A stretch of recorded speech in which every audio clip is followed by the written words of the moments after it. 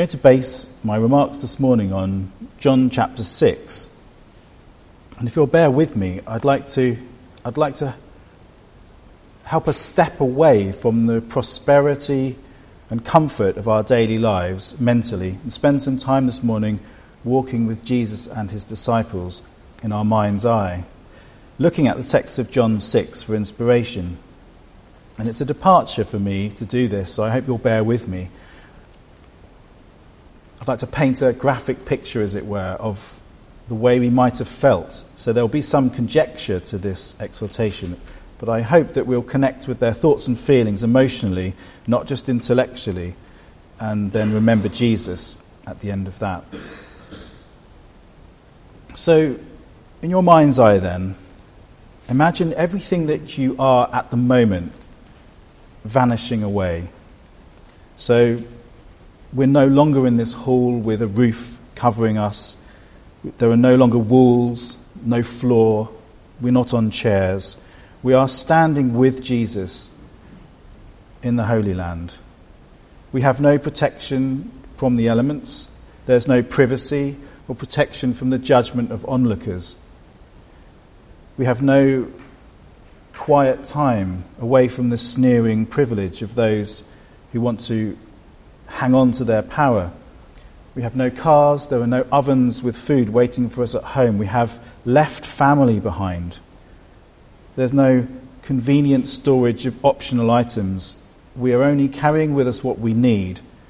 We see only open spaces. We're not sure what we'll do day by day.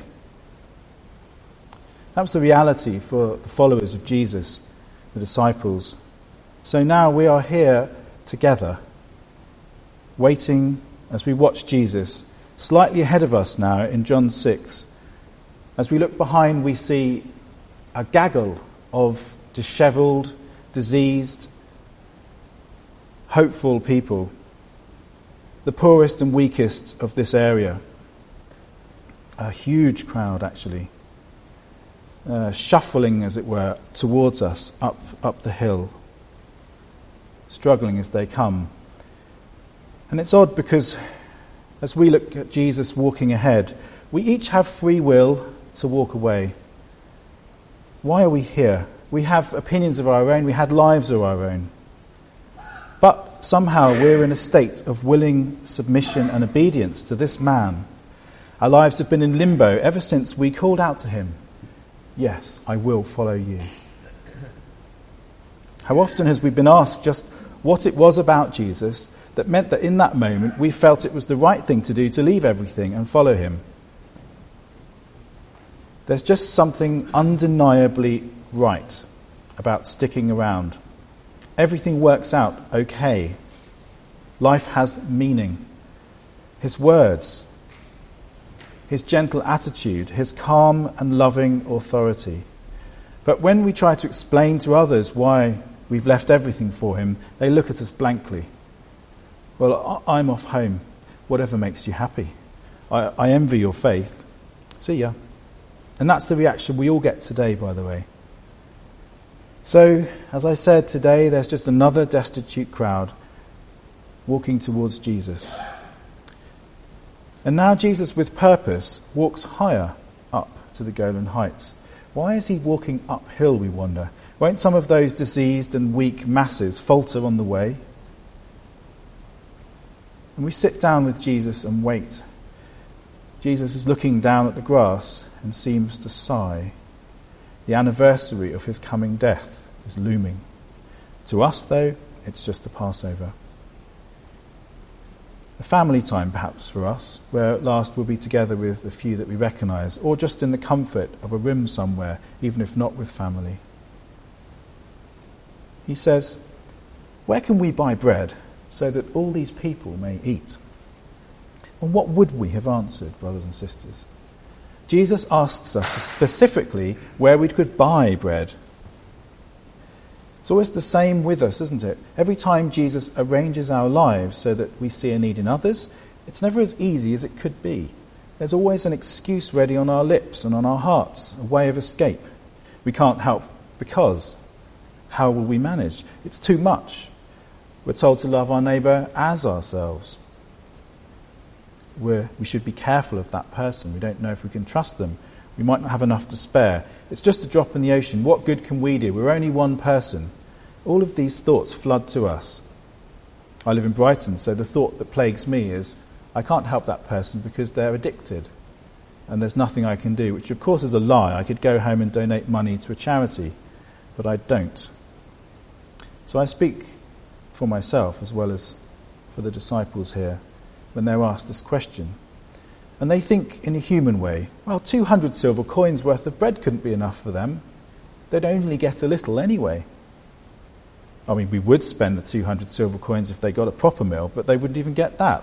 So, of course, we shouldn't spend any money, which we don't have. We find ourselves saying similar words, even though we, like them, knew all about his miracles. Jesus said in his last miracle, a few months previously, to the paralyzed man, "Do you want to get well? Then pick up your mat and walk." Well, we remember it happened. We all remember. So did the disciples. But it somehow means so little to us that we haven't really been changed by it. That man was disabled for 38 years. And we were there and we saw it. But it doesn't really change us as much as we would like. So that was the wrong answer. Well, we've been into this crowd and we've searched, as he asked us, to go and see what's there. And we came back with a boy with 5 loaves and 2 fishes. We wondered what a boy is doing with so much food. And maybe he was there to sell it to the crowd, perhaps. We can afford to buy this. But, of course, it wouldn't be any use. It's only a token gesture. So, even after a moment's reflection and another answer to Jesus, we know somehow our hearts are still not quite getting it right. We're still sceptical that we have anything to do with helping. It's an impossible situation. What on earth can we do? And we try to stop ourselves from acting. But Jesus isn't asking for us to solve everything ourselves. This is, after all, an absolutely impossible situation. We have no money, and even if we did, we don't have the bread to buy. Jesus is asking us to take a leap into his world where token gestures are tokens of love and faith presented to God as offerings, so that his strength is made perfect in our weakness. To go beyond the hopeless intellectual logic of the moment and act in faith, and that is to engage with God's power. But Jesus asks us to make the people sit down in groups of 50 and 100. And it's now that it hits us how many people there are.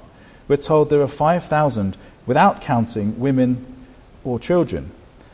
So we can double it for the amount of women perhaps, and then perhaps 2 children per couple. There may have quite well have been 20,000 people there.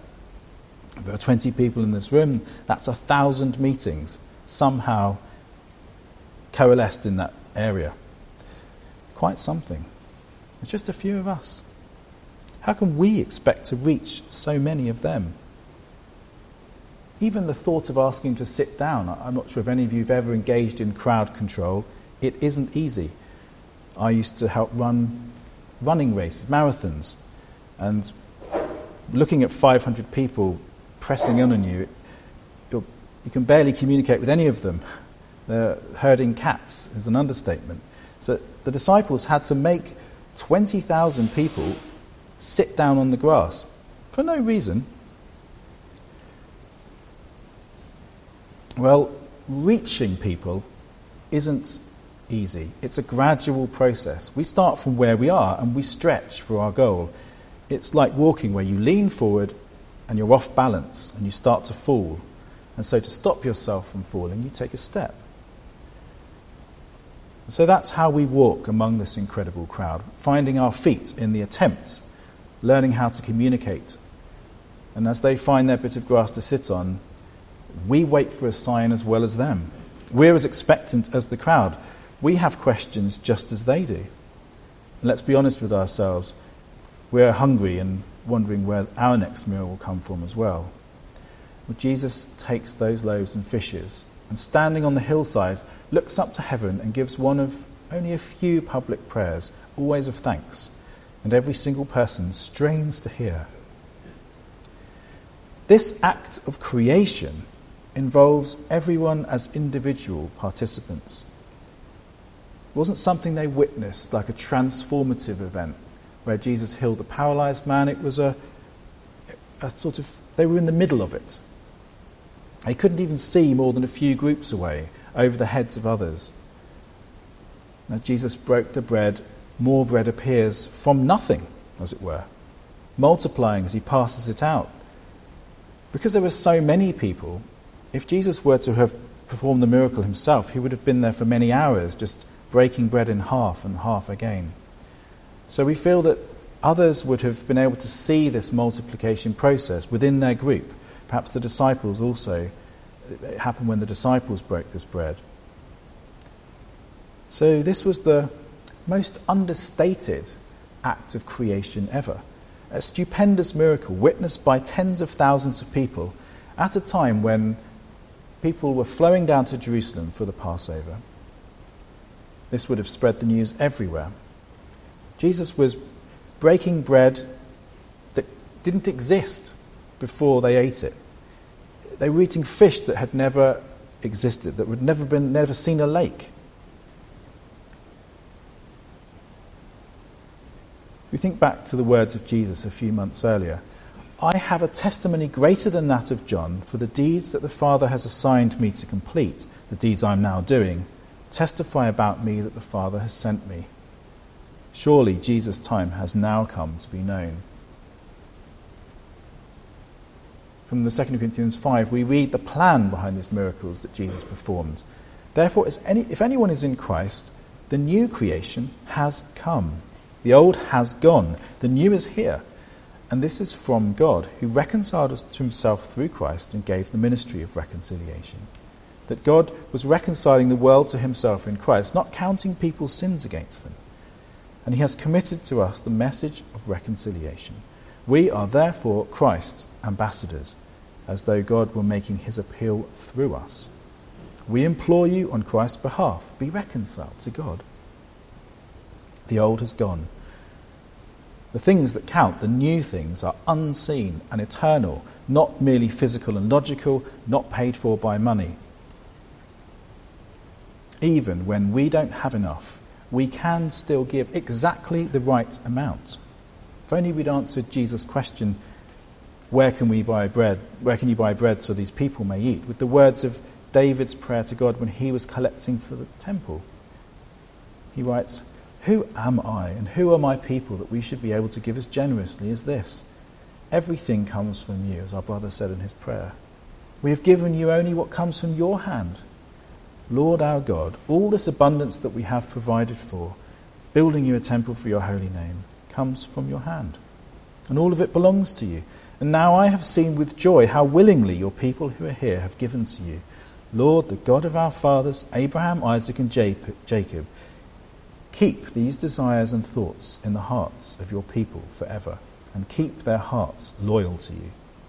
In those moments where we're asked to give, and we don't think we can, those are the moments where we can be loyal to God with those token gestures. Every time we try to argue with that still small voice of our godly conscience, telling it that we can't do something, we're arguing directly with God's will in our lives. But he shows us patience. And it often takes us years to understand while he works with us. Eventually we learn to listen and pay attention and give him our will. As we just read, he has committed to us the message of reconciliation. We are therefore Christ's ambassadors, as though God were making his appeal through us, not just, of course, to others, but to ourselves. In this, the meaning of the feeding of the more than 20,000, to give it its proper name, we received the ministry freely, that we ourselves were called, we were bought, we were shown the fullness of the love of deity in Jesus. And now, if we're able to commit to him, we both have the responsibility of sharing and the ability to share. Everything bad we do by our own will is forgiven if we repent. And every good thing we become is because of the living and active Spirit. It's hard to see what's so compelling about logic and argument, that we use it so readily to fight against the will of God. And we have the feeding of the more than 20,000 as an example. But, and again speaking personally for a moment, I would find it hard to stand up in a packed train and make an announcement about the Bible class. I would find it hard to preach on a street corner unless perhaps I had a friend with me. There's an intellectual understanding and a commitment and a complete belief that Jesus is the life, but there's got to be more than that. There has to be an emotion that causes us to begin to reach out and allow Christ to work through us, to reconcile God to them. When they had all had enough to eat, he said to his disciples, "Gather the pieces that are left over, let nothing be wasted." So they gathered them and filled 12 baskets with the pieces of the 5 barley loaves left over, and of course the fish as well. So we're walking around now, gathering up all that's scattered here and there. The crowd has had more than enough, and they've turned away from their food. And we're searching for scraps and find them everywhere. Remember Jesus searching for people in hedgerows. So these 2 fish, the Gentiles and the Jews, we've got all the metaphors there. And we received 12 basketfuls, exactly enough for the workers. And this represents the fullness of the sheer joy of the kingdom, overflowing with grateful masses from the poorest and weakest in society. So listen now to the crowd as it begins to understand. As the sea of excited, chattering voices grow louder, they ask, how can this have happened? We all have eaten. And they get up and jostle to count the number of people for themselves. Tens of thousands of pairs of eyes have seen this. And the recognition begins to dawn on them, and they turn to Jesus. Surely this is the prophet who has come into the world. This is the kingdom moment in miniature. Jesus will be king, recognized as such, installed by God in Zion. His time will come for the downhearted to burst their bands of slavery. This homeless, despised and rejected man, Jesus, will now be openly acknowledged as the head of the corner of this perfectly constructed house. But it isn't the time yet. And instead of seizing power like some kind of revolutionary zealot, which people in the world, atheists, paint him as, he melts away into solitude. Jesus, having already been put to the test in the wilderness, he overcomes the urge to accept or take power once more, even though he sees these people, in his own words, as a flock lost, needing a shepherd. So even the compassion for them doesn't dictate that he step in. All we hear today, actually, as an aside, is how compassionate it is that we accept socialism, isn't it? And redistribute everyone's stuff. So compassionate. We have seen that we have an absolute duty to reach out because we are Christ's ambassadors. And we have been given the power and authority to make a difference in people's lives. And God is bringing those people to us as opportunities. Perhaps we realise, though, that we're not as faithful as we can be, and we feel insecure about ourselves. Perhaps we know how often we fail to immediately submit to God's will in all these opportunities. There is a positive side to this. Having experienced this Jesus, together with him, healing the mute, the lame, the deaf and the dumb, those with no sight now see those who couldn't speaking, and the deaf are hearing the speech, and it's just unfathomably beautiful. Thousands of them walking among this vast crowd as they ate their fill. How is it possible that the disciples still don't have the faith to accept him or to realise what's going on, but instead later they forsook him and fled? How can then we ever expect to possess faith?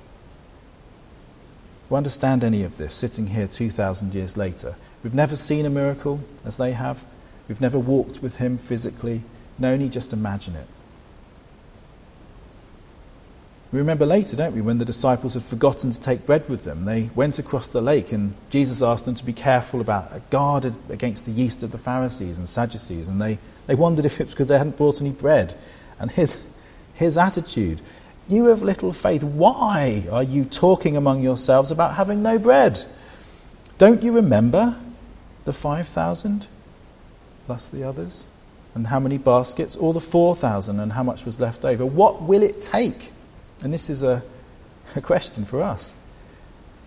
We know everything that they knew, and we know it with their hindsight and their narration and their communication with us as later generations, as the authors of the Gospels wrote to us too. They were such terrible students. Brothers and sisters, surely so are we. Surely the disciples are greater than us. Not that we should compare. There is a difference between memory and faith, between intelligence and memory, which are passive knowledge, and faith, which is active wisdom. We are all forced to make choices. A choice between merely reading the Word of God, understanding it, being fully aware of the types, the prophecies, the names, the geography, the miracles, the analysis, the theology, to appreciate the symmetries and the beauty of the teachings. We can all do that. And then the other choice is actually living it, being humble, open-hearted, faithful, under pressure, kind and obedient, to live and suffer and undergo tribulation, persecution, hardship, when we don't really know the reason for it even. Jesus doesn't merely leave the lesson of the bread as an experience for the crowd, which was, as we know, so superficial. They were there, many of them, for their own temporal needs. He follows up this miracle with an uncompromising set of doctrines. Whatever selfishness might have drawn the crowds to him initially, Jesus was now using that sharp sword of the Spirit to divide this crowd into those who wanted an easy life, sitting on the grass with free food, from those who desperately wanted to know the truth and live it fully, responsibly. Note that Jesus isn't driving away those that are his. He specifically says he never does that. He's driving away those that are not his. I was told by a very capable pastor once, a spiritual man, a beautiful man, that he didn't preach doctrine in his church, or the pews would be empty. He would rather have people sitting there, so he said, so he could speak to them and encourage them, than have no one there. But that's not the case with Jesus. Out goes the challenge. I am the bread of life. Whoever comes to me will never go hungry, and whoever believes in me will never be thirsty. I am the bread of life. Your ancestors ate the manna in the wilderness, yet they died. But here is the bread that comes down from heaven, which anyone may eat and not die. I am the living bread that came down from heaven. Whoever eats this bread will live forever. This bread is my flesh, which I will give for the life of the world. And the Jewish leaders began immediately to grumble. Sort of almost a cannibalistic message. It was much too much for them to cope with. How could this man give us his flesh to eat? But Jesus just doubles down on this difficult message without any compromise or seeming explanation. Verily, truly, I say to you, unless you eat the flesh of the Son of Man and drink his blood, you have no life in you. Whoever eats my flesh and drinks my blood has eternal life, and I will raise him up on the last day. For my flesh is real food, and my blood is real drink. Whoever eats my flesh and drinks my blood remains in me, and I in them. It's a challenging message for us too now even. It's not enough for us to be comfortable on the green grass with our intellectual beliefs, to know that we're right, to have confidence in discussions, to believe in an absolutely sure and certain future. We have to consume Jesus down to the very core of what it means. We have to make him us. We have to grow through him. We have to use him as our food when we sit down and when we stand up. From this time, many of his disciples turned back and no longer followed him. We remember what Lyle read. You do not want to leave too, do you? So Simon Peter answered him, well, to whom shall we go? You have the words of eternal life. We have come to believe and to know that you are the Holy One of God. And so this, dear brothers and sisters, disciples of the Lord Jesus, is the positive lesson for today. Jesus, you and I share one thing. There is only one choice for us. We have been called. So we should live up to our calling. Do the will of the Father. Do we have memories of all the miracles Jesus did and the rest of Scripture and quote verse, chapter and verse? Yes. But are we always faithful? No. We are indeed slow to understand, often found wanting, double-minded, lacking in enthusiasm. We lack self-discipline. We hold too tightly to earthly things, traditions. We respect things we shouldn't respect, and we don't respect things we should respect. Rather too much like the disciples sometimes, aren't we, as we struggle to grow. But as we sit here now in our prosperity and freedom, we haven't abandoned him. To whom else should we go? He is here with us now as well. He and his Father continue to work with each one of us with a love that is beyond our understanding, with incredible patience as we repeatedly fail and fall short. It is his perfection, his strength, his wisdom, his care, his righteousness that means we may receive mercy instead of judgment. We're hidden within Christ our rock, lest we die. Even though we see dimly and walk with faltering steps, and we can't quite reach our prize and our speech is unclear, he is healing each of us every day, subtly and gradually. And we are watching it. We watch in each other the change that he is, the creation, the new creation and the transformation that he's having in us, like that bread as it multiplied. It's hard to see sometimes, but it's there. He is the light of our lives, and we shall live in him forever if we can truly eat his flesh and drink his blood.